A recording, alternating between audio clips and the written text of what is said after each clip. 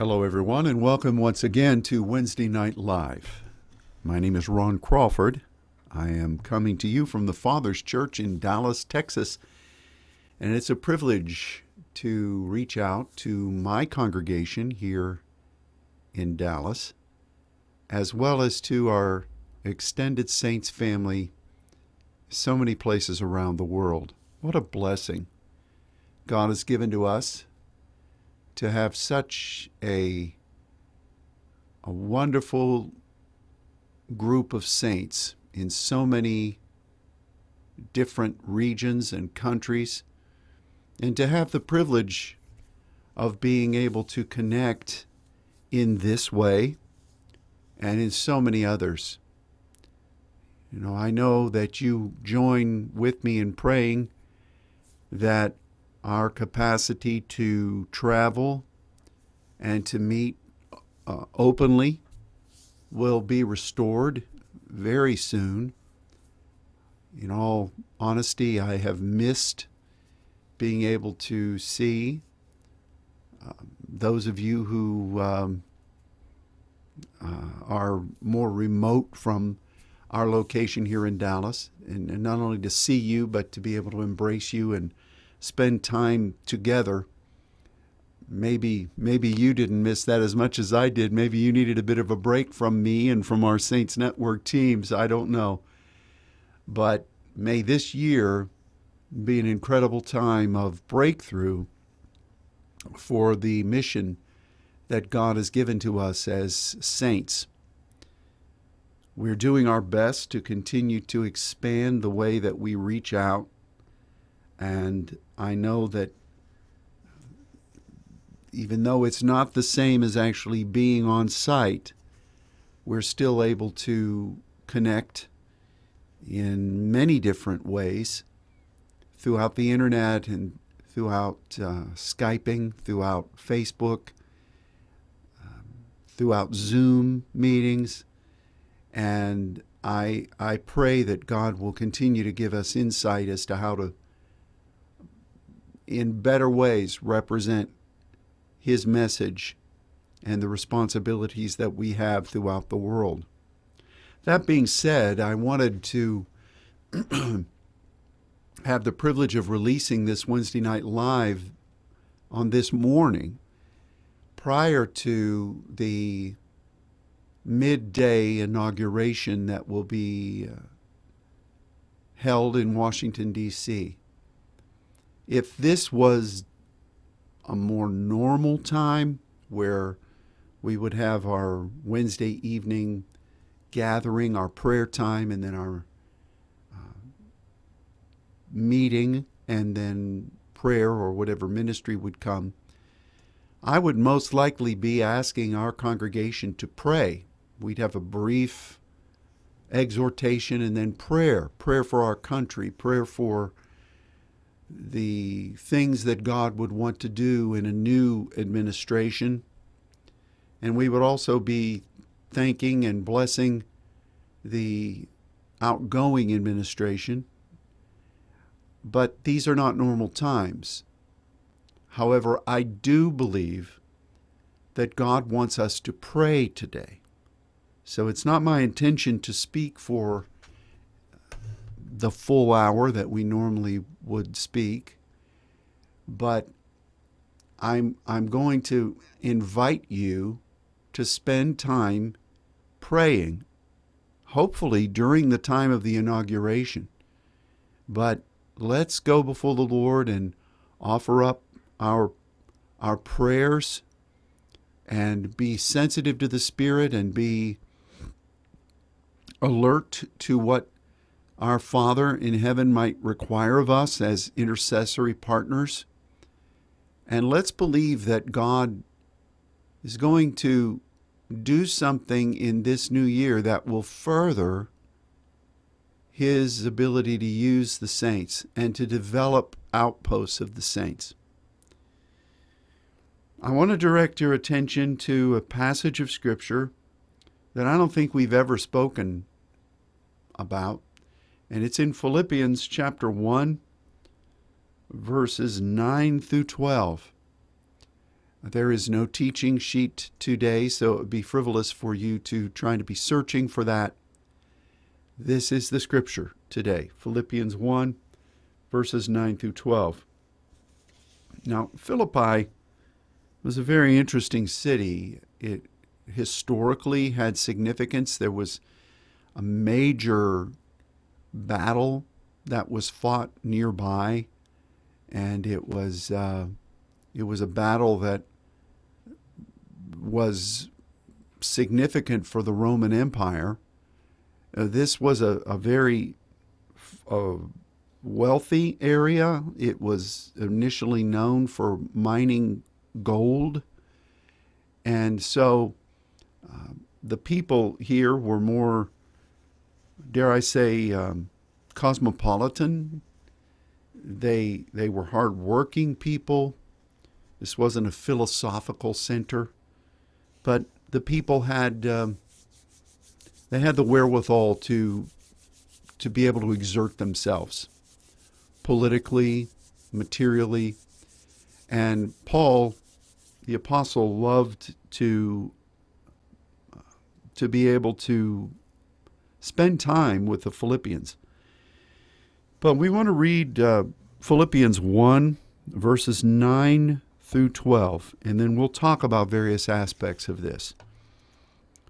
This I pray, that your love may abound yet more and more in knowledge and in all judgment, that you may approve things that are excellent, that you may be sincere and without offense till the day of Christ, being filled with the fruits of righteousness, which are by Jesus Christ unto the glory and praise of God. But I would you should understand, brethren, that the things which have happened unto me have fallen out rather unto the furtherance of the gospel. I want to explore this in two parts. The first part is what is said here in this 12th verse, and the second part has to do with what Paul was praying for these dear folks. And I find it fascinating that Paul would use this phrase, translated loosely as fallen out, in his discussions concerning the way God had used him and the things that had happened to his life. This, in English, might seem to be serendipitous, that you just don't know what's happening or what might happen. Que sera, sera, whatever will be, will be. But the fallen out here is, in the Greek, a way of saying that things that have happened, things that became our lot in life. It is not by chance. It's by the directive of God, but yet totally unpredictable by human assessment. And what does Paul say about this? He says that there are things that transpire that God used for the furtherance of the gospel and for the overall good of what God has given to accomplish His will and His ways. And I think that the more I recognize what it means to be a saint, and the more I understand things from His Scripture and the way God wants His people to intercede in accordance with supplication, the more we receive, the more we recognize that we're not in control. You know, God gives us astute understandings concerning how prayers function and what the objective is in partnering with God. With all of those things and with all of the insight and with all the pneumaticos processing, we then come to the understanding that there are some things that God gives us that we can speak and carry incredible clout and power. But there are other times he brings us up to that seeming starting gate, and then things happen in a way that none of us imagine. There's a way that seems right unto man. God's ways are not man's ways. All of those scriptures and more tell us that God has mysterious ways.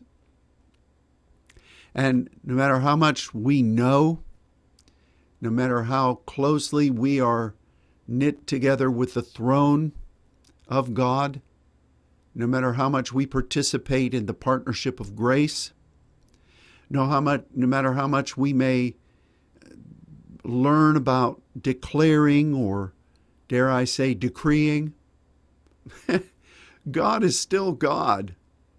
And we can't really predict what it is that he's going to do.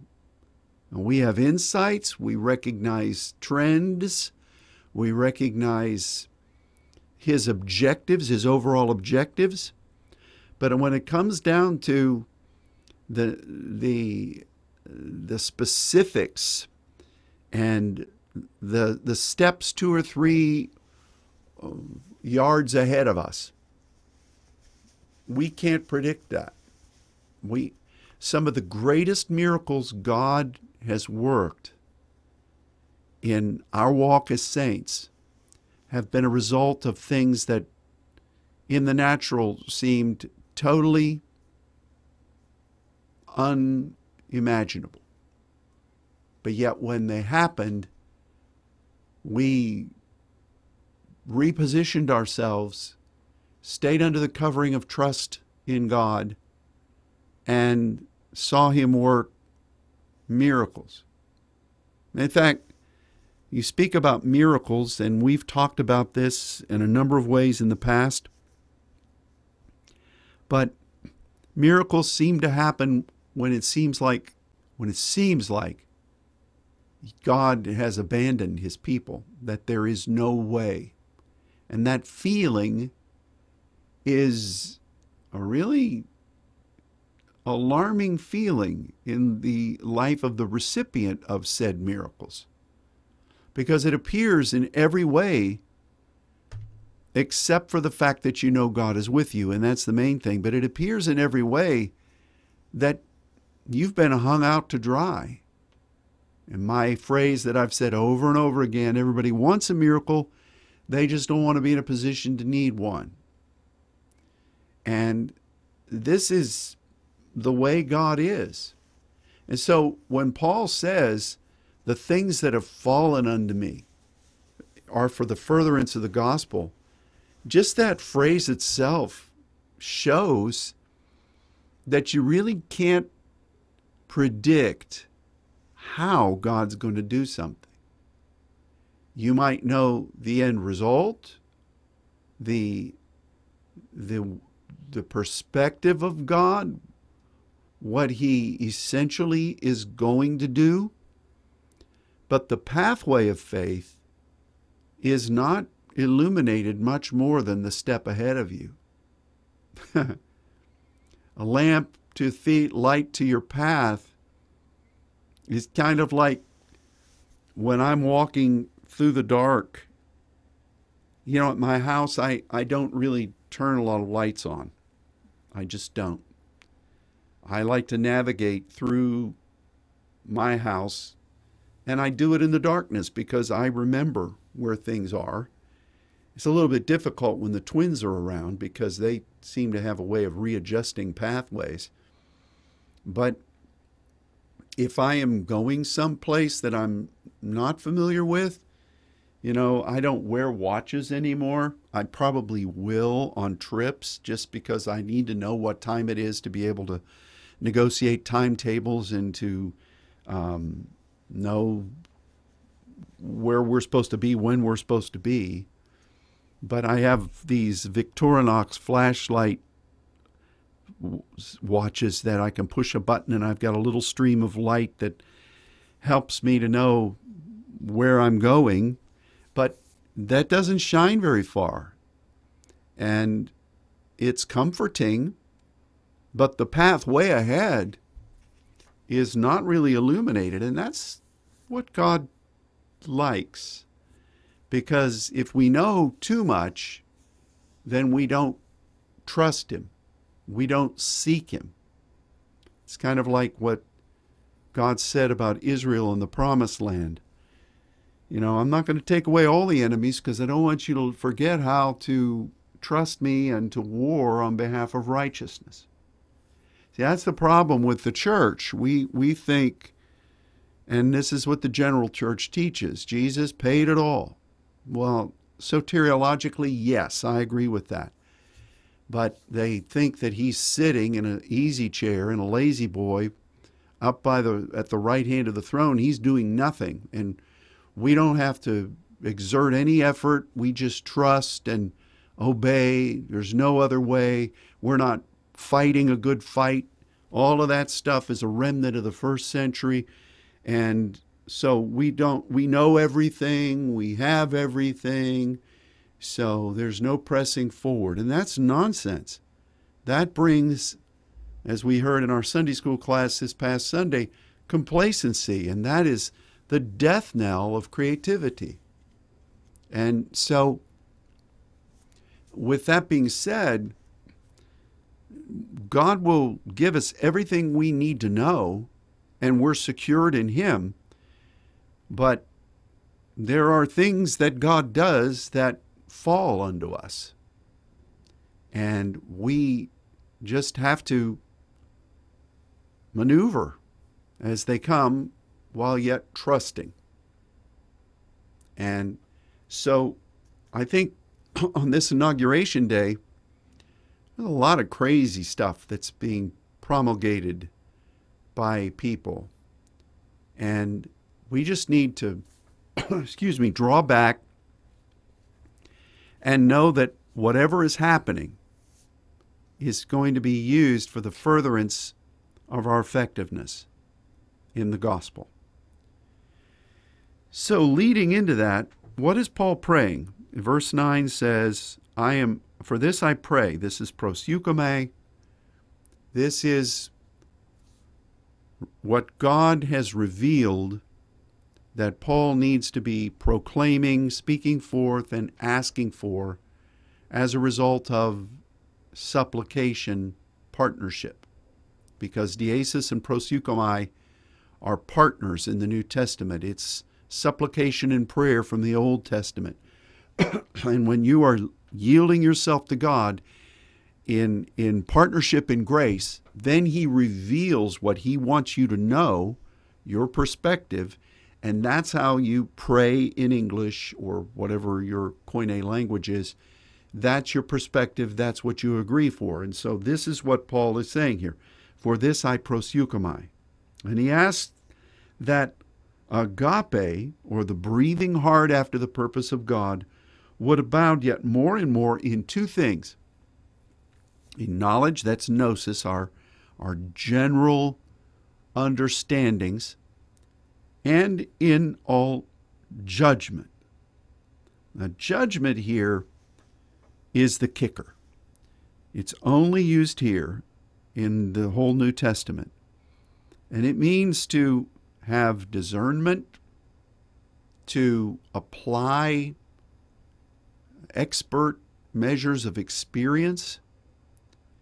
It means not just to have a boatload of knowledge, but to be able to apply it adroitly, expertly. And this is linked with agape. I'm telling you, saints, as I said, I've never preached on this or taught on this before, but I believe this is a rhema for us, that we would have our agape, our pursuit of the highest measure of wanting to fulfill the will of God and to be committed thusly. That's what charity, that's what agape is. That we would have that abounding, and that we would not only have knowledge or gnosis or what fills our repertoire of understandings, that we wouldn't have that only increased, but that we would have this measure of judgment applied. You know, I've known lots of different kinds of people in my life. You have too. And I've known some people that are really cranial.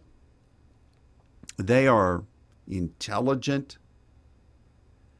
But when it came to the real world, they don't have the sense God gave a monkey. Have you known anybody like that without being critical? You know, I call him another word. It begins with an S, S-T, and I won't say it because I know it's anathema in some of your households. But those people are that smart. And, you know, I've known people that can assess things, and they're just going on and on about it, and you're sitting there thinking, yeah, that's really impressive. However, it's not going to work because of this. Or you're saying something that sounds really intelligent, but everybody in the room's just giggling because you don't understand that you're setting yourself up. It's like you're putting a kick me sign on your back. And there are a lot of people like that who have a lot of understanding, but they just are goofy when it comes to street smarts. And Paul is maybe not saying it in that exact same way, but he is praying. God has put it on his heart, given him a perspective to ask specifically that agape would increase and abound, and that through that God would not only teach them of the pneumatikos principles, but give them some real pneumatikos street smarts, that you don't make an idiot of yourself.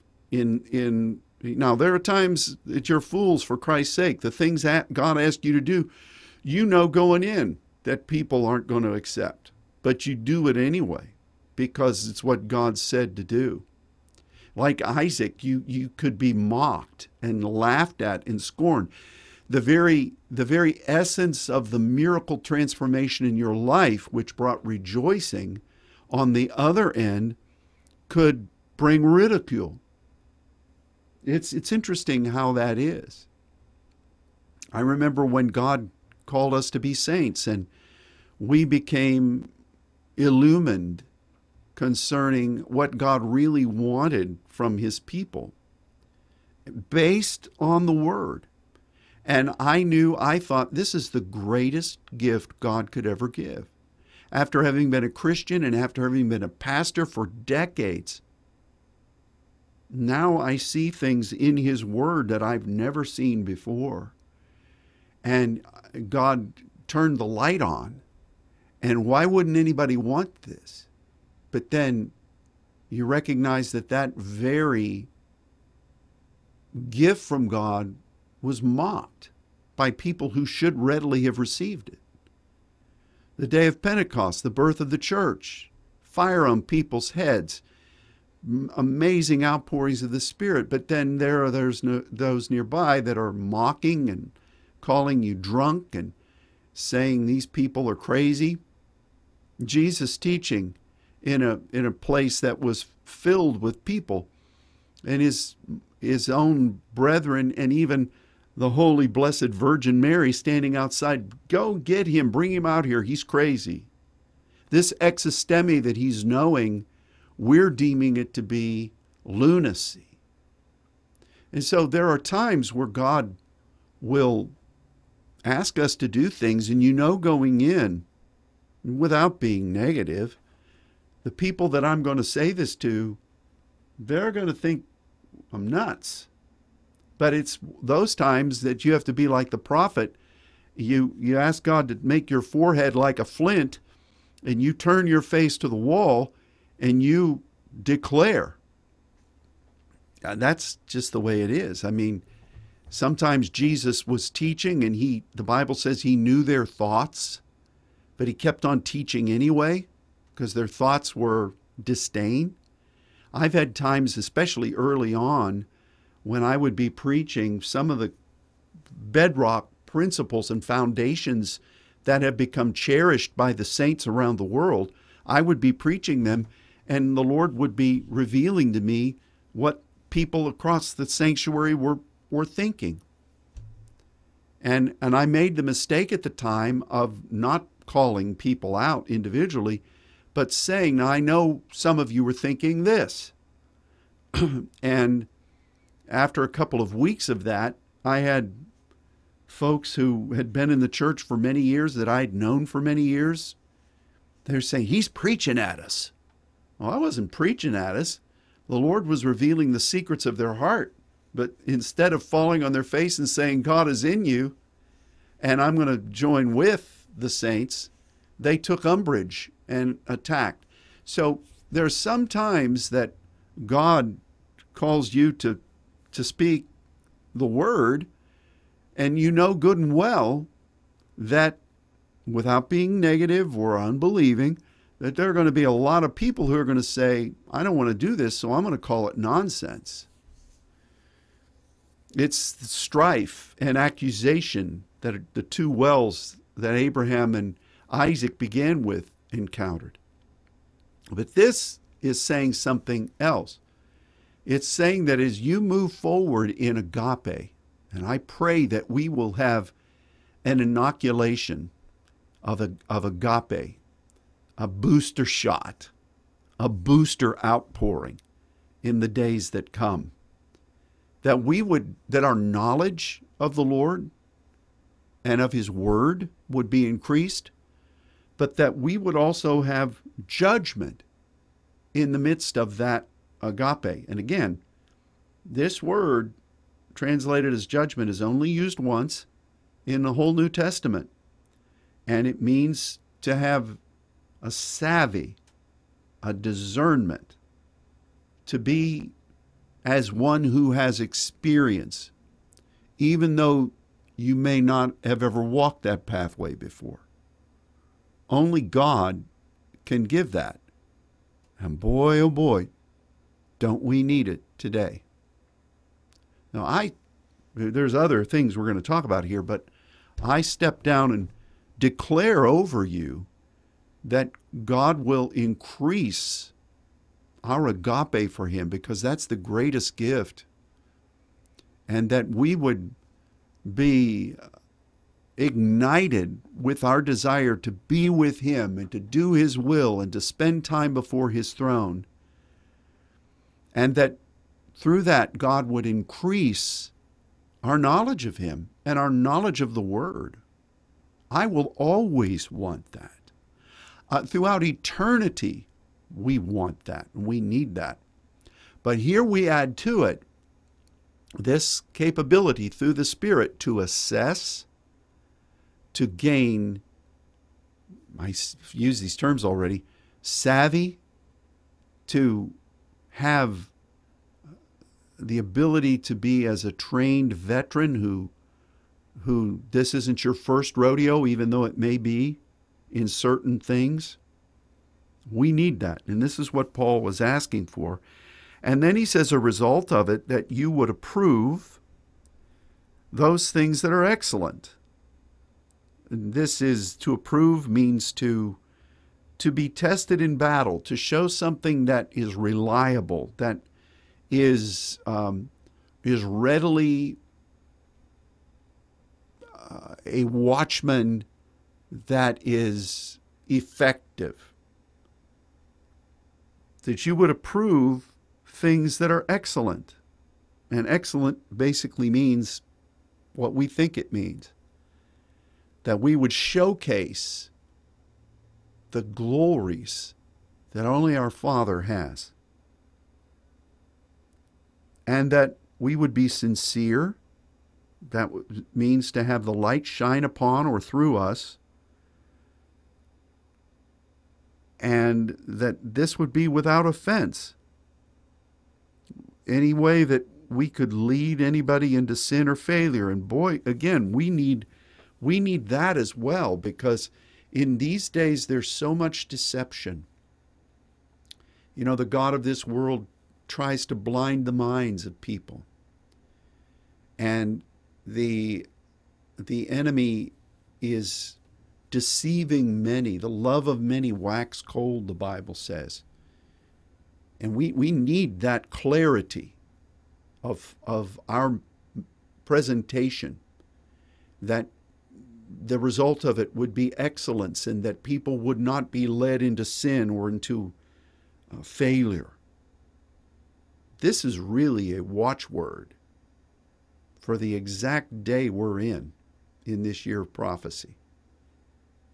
That we would be filled with the fruits of righteousness, which are by Jesus Christ unto the glory and praise of God. The fruits of righteousness, the fruits that come through our walking according to the vision, obediently walking according to the vision and the calling that God has given to us. Fruits, that fruits would come and that they wouldn't be pierced by the cares of this world, and that they would remain unto the praise and glory of God. These are by Jesus Christ, so He's with us. He's laboring with us. So you've got that dichotomy of having all of these things. You're operating on behalf of divine perspective through the partnership of grace. You're welcoming an influx of agape. You're gaining knowledge from God. You are being expertly trained and advised. You are seeing the sincerity and the purity of excellence manifested by the things God leads you to do and say. You are not providing any measure of deception or places where people could fall into sin or error. You are seeing fruitfulness come. You're working with Jesus, and the result is that He is praised for what's coming, and the signs of His glory and partnership with you are all around. But then Paul says this: I don't want you to be troubled by anything that might fall out, so that the furtherance of the gospel could be done.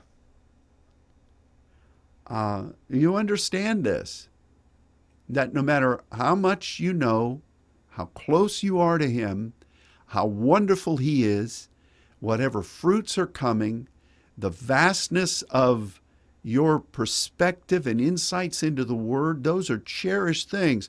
No matter how much God instructs you and warns you and directs you, there are still going to be things that God leads us into that we don't understand in the natural. It would seem that, how in the world did this happen? I just don't get it. How did this fall out unto us? Have you been there? Maybe some of you are there right now. But this is God, and it really is a wonderful thing. You know, if you go to conferences and you apply to different schools, they're going to maybe talk to you about the first part of this message, but then they're just going to eliminate the prospect of things falling out unto you. Because if you do all these things, you are going to have exactly what you want. If you do this and this and this and this, you're going to make the dream God gave you come true. If you do and say and declare these things, it's got to be. It's got to be. Man, I've been around long enough to know that ain't nothing got to be except for the love of God, our partnership with Him, and our trust in Him. That has to be. The pathway is still God's. And, you know, it reminds me of that anecdote that Lincoln was said to have used, where he was talking about when he was at one time a surveyor, and he had a compass, and he said the compass can point you to the direction you want to go, but it gives no advice as to the valleys and the rivers that must be crossed or the inclines that must be overcome. And God is wonderful about being with you as El Shaddai and walking with you in the direction that he has guided you toward. But faith is still going to be faith. And you are going to have to fight the good fight. And you're going to have to overcome. And those things very often fall out. When we first began this calling, I had an idea with exuberance as to how God was going to do the things that he promised. And guess what? He's done so many of those things in ways that are beyond what I ever thought or dreamed. But the way he's done it, for the most part, I never saw coming. And in a way, that's been a blessing to me, because if I had known some of the things God was going to lead us to walk through, I'm sure I would have still done it, but it would have taken away the romance, and it would have taken away my exuberance, and it would have taken away maybe my willingness to go down some of those pathways. I don't know. So, on this day, truly still at the beginning of this new year, I ask that God would cause us to continue to walk in the partnership of grace. I ask that God would help us to be endued with heightened measures of his agape, that we would learn and grow in the knowledge of him, and that we would gain veteran-like insights concerning things that God will be putting us, causing us to face. And I ask that we would be without offense, and that we would do things that would yield excellence, and that the fruits of righteousness would come and abide and remain. And I ask that we would have the resiliency and the trust, with all of those things happening, to recognize that God is still God, and things don't always turn out the way we think they would. But even in those moments, here's another principle that we've learned.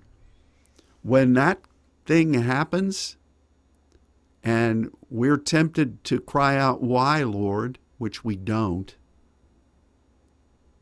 God works a greater demonstration of his glory and miraculous power than had we gone continuing down the road that we charted for ourselves. So yeah, I think that there are a lot of things going on in our nation and the world today that we don't understand. I don't need to elaborate them. You've got a whole list of them. But God is in control, and he's going to work those things for the good. Romans 8:28.